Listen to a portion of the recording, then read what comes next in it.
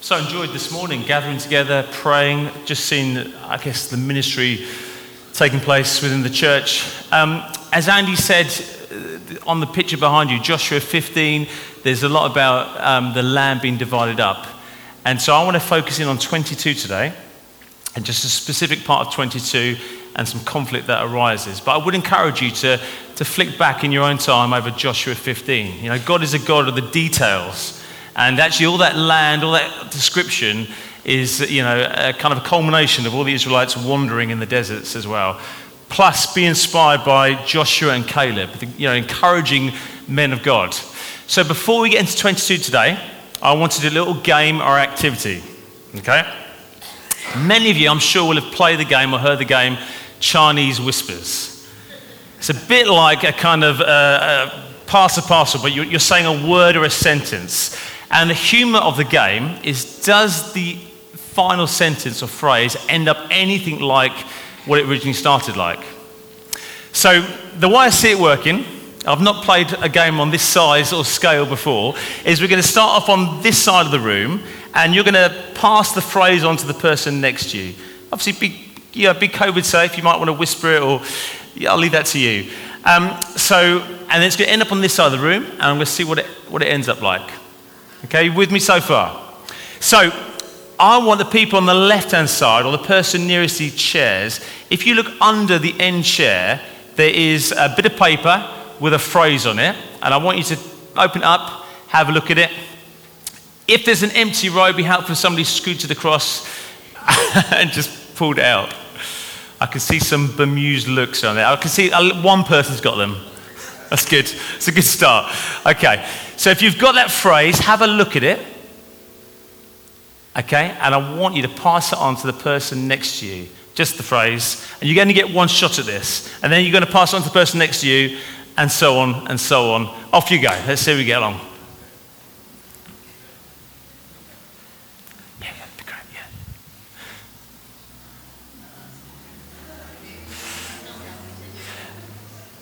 And we've got to be quick. When I told Christy, my wife, about this, she says, this will take for ages. I said, no, it'll be fine. It'll be really quick. She might be right. She might be right, as always. I need some background music. Come on, sound guys.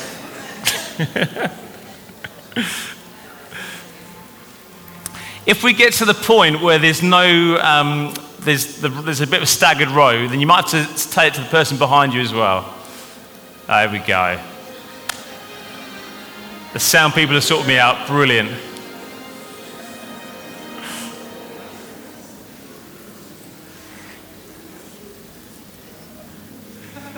We're about in the middle of the room now.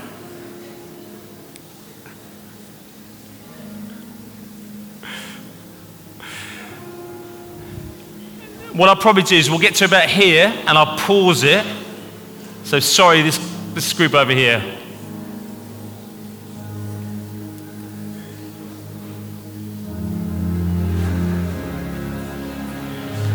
Okay, I've got John is going to come in and maybe go and see Kim, and we're going to find out in a minute what the eventual phrase sounded like.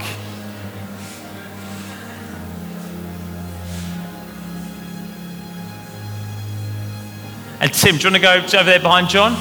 And there should be another phrase coming along.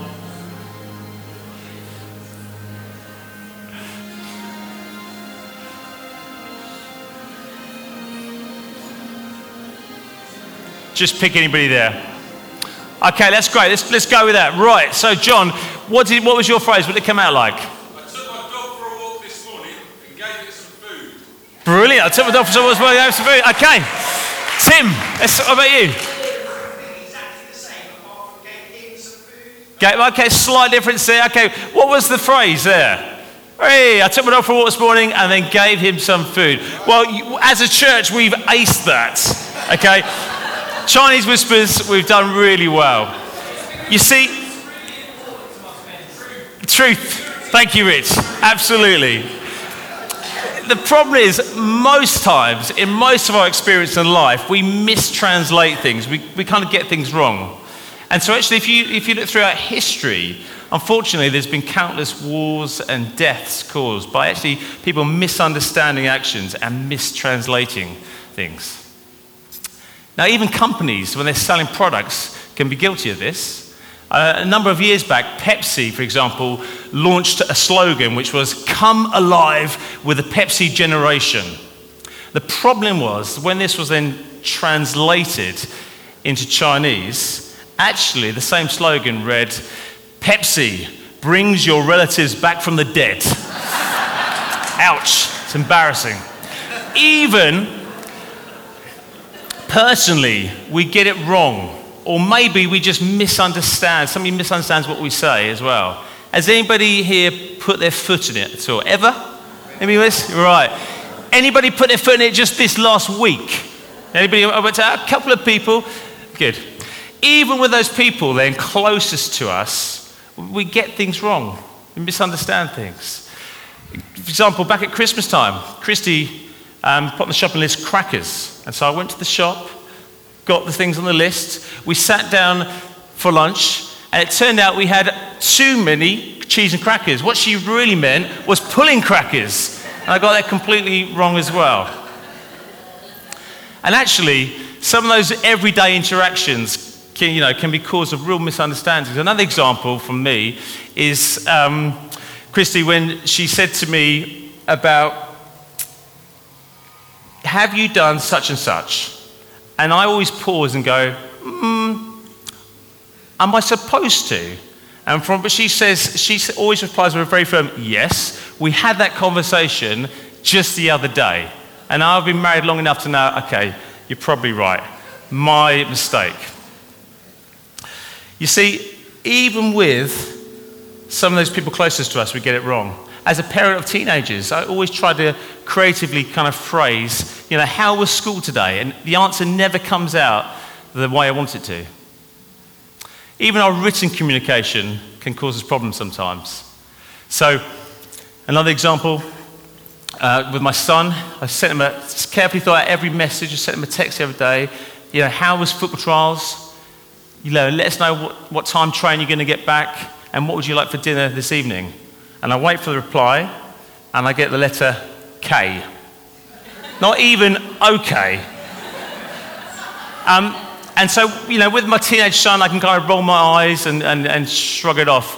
But actually, when it's other adults, sometimes we can assume that, maybe something's not right in our communication.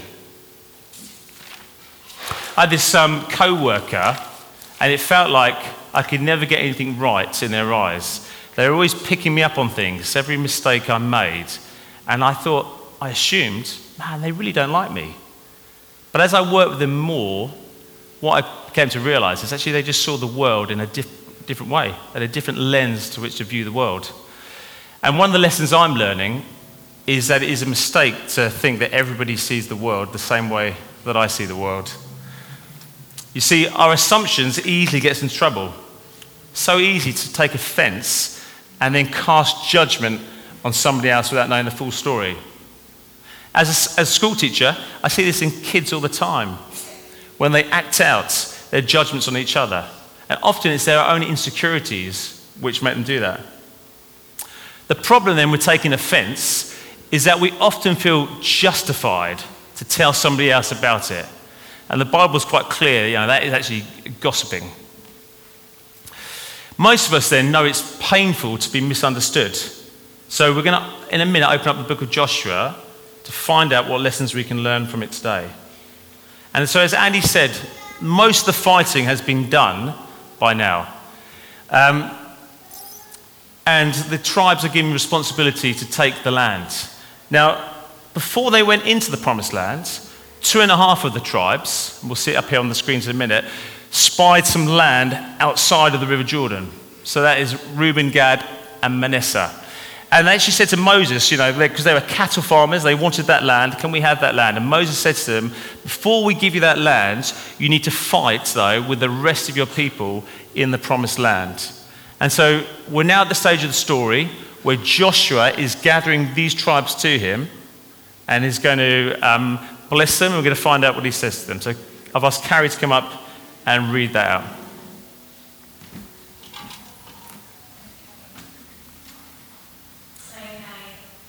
Then Joshua summoned the Reubenites, the Gadites, the half-tribe of Manasseh, and said to them, "You have done all that Moses, the servant of the Lord, commanded, and you have obeyed me in everything I commanded.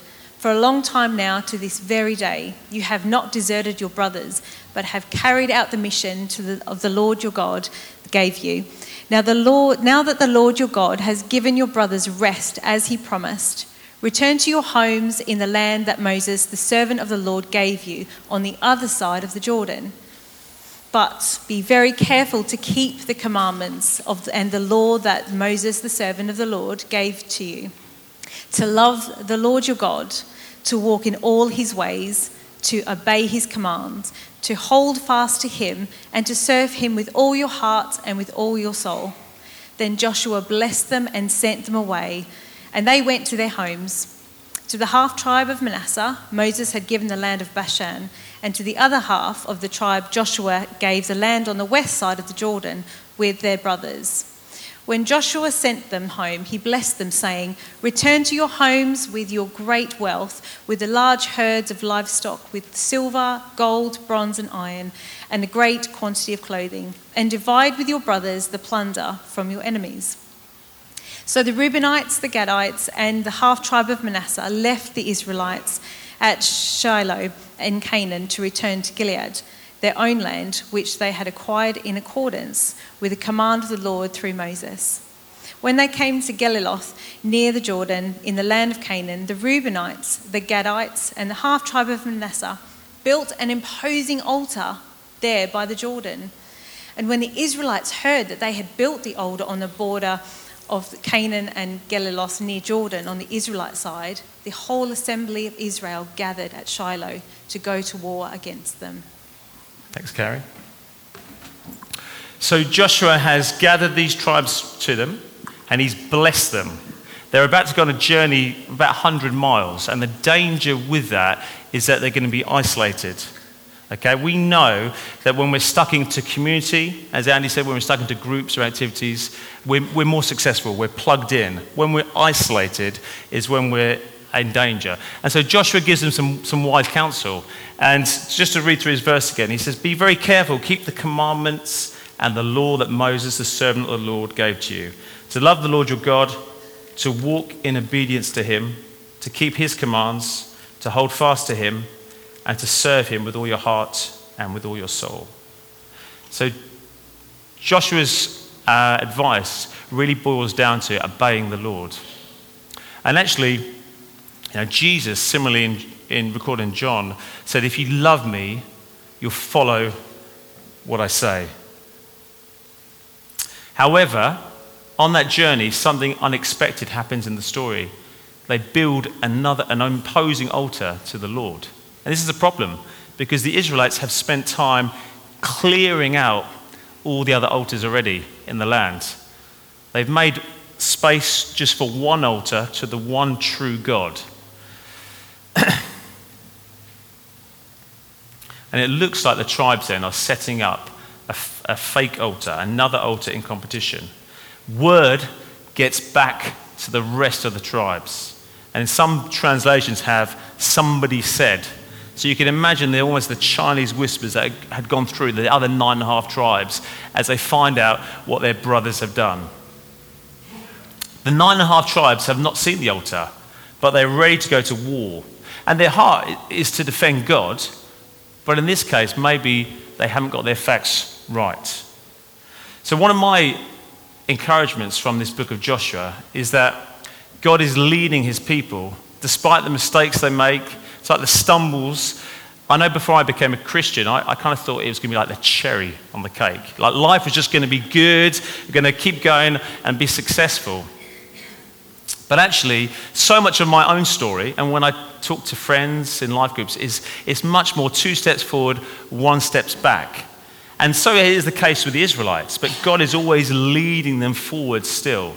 But maybe we're at a stage in the story now when it is going to go wrong. The tribes are literally going to go to war against each other. They're ready for war. So again, Carrie's going to come up and just read the second half of this. So the Israelites sent Phinehas, son of Eleazar, the priest, to the land of Gilead, to Reuben, Gad, and the half tribe of Manasseh. With him they sent 10 of the chief men, one for each of the tribes of Israel, each the head of a family division among the Israelite clan. When they went to Gilead, to Reuben, Gad, and the half tribe of Manasseh, they said to them, "The whole assembly of the Lord says, how could you break faith with the God of Israel like this? How could you turn away from the Lord and build yourselves an altar in rebellion against him now? Was not the sin of Peor enough for us? Up to this very day, we have not cleansed ourselves from that sin, even though a plague fell on the community of the Lord. And are you now turning away from the Lord? If you rebel against the Lord today, tomorrow he will be angry with the whole community of Israel." Shall I carry on 21? Yeah, please. Yeah. When then Reuben, Gad, and the half tribe of Manasseh replied to the heads of the clans of Israel, "The mighty one God, the Lord, the mighty one God, the Lord, he knows, and let Israel know. If this has been in rebellion or disobedience to the Lord, do not spare us this day. If we have built our own altar to turn away from the Lord and to offer burnt offerings and grain offerings, or to sacrifice fellowship offerings on it, may the Lord himself call us to account. No, we did it for fear that someday your descendants might say to ours, 'What do you have to do with the Lord, the God of Israel?' The Lord has made the Jordan a boundary between us and you, the Reubenites, the Gadites. You have no share in the Lord, so your descendants might cause ours to stop fearing the Lord. That is why we said, 'Let us get ready and build an altar,' but not for burnt offerings and sacrifices. On the contrary, it is to be a witness between us and you and the generations that follow, that we will worship the Lord at his sanctuary with our burnt offerings, sacrifices and fellowship offerings. Then, in the future, your descendants will not be able to say to ours that you have no share in the Lord." And we said, "If they ever say this to us, to our descendants, we will answer, 'Look at the replica of the Lord's altar, which our fathers built, not for burnt offerings and sacrifices, but as a witness between us and you.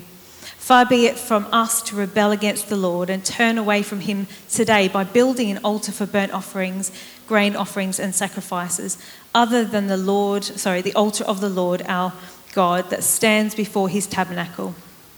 When Phinehas the priest and the leaders of the community, the heads of the clans of the Israelites, heard what Reuben, Gad and Manasseh had to say, they were pleased. And Phinehas, son of Eleazar, the priest, said to Reuben, Gad and Manasseh, "Today we know that the Lord is with us, because you have not acted unfaithfully towards the Lord in this matter. Now you have rescued the Israelites from the Lord's hand." Thanks, Carrie. Can we just give Carrie a round of applause for all those words? Phew. So in this story, cooler heads prevailed. They sent a delegation, one person from each tribe, to go and speak to the 2.5 tribes and actually get to the bottom of what happened.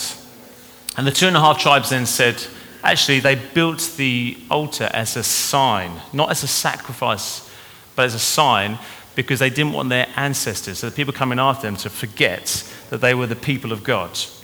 And so I think for us, the challenge is to check first. It's a tendency we have sometimes to, if somebody dumps some information on us, there's some good things we can say to them. For example, you can say to somebody, "Why are you telling me this?" That's always a good question. Secondly, actually, if we've got a problem with somebody else, in the book of Matthew, it says it's so important that we go and speak to our brother and sister about this. We don't just pass the information on, but actually, and that means being brave. It's difficult to do, but actually go and speak to that person that we have an issue with. Thirdly, we need to check out the facts. It's so easy in our culture just to send some information on, particularly on social media, without checking the facts. Actually, we need to be people who check the facts for stories, so make sure we get it right. So that, you see, the tongue is damaging. It's a small part of the body, but it's got massive potential to cause damage and disruption. And the world we live in many ways, seems to be more divided than ever. People seem to be doubling down on their stances and opinions, whether it's their political persuasions or whether it's topical issues that come up. People seem to always put themselves into different camps. But yet we, as the people of God, have got somebody who unites us in our differences. And so we've got a Saviour in Jesus who, is bigger than all of those differences. And so we need to be people who make sure, our first priority is to show love. At the end of our lives, when we stand before God, I don't think he's going to judge us. He's not going to judge us on how right we were, but actually on how much we loved the people around us as well. And so, as I come into land this morning, I want to say, let's be a people who are united. Let's guard each other's reputations. Let's be slow to judge others. Let's be curious about our differences. And let's ask and not assume as well. So, Ollie's going to come up. He's going to lead us into breaking some bread and bringing this together. Thanks, Ollie. Amazing. Thanks, Ben. It's great.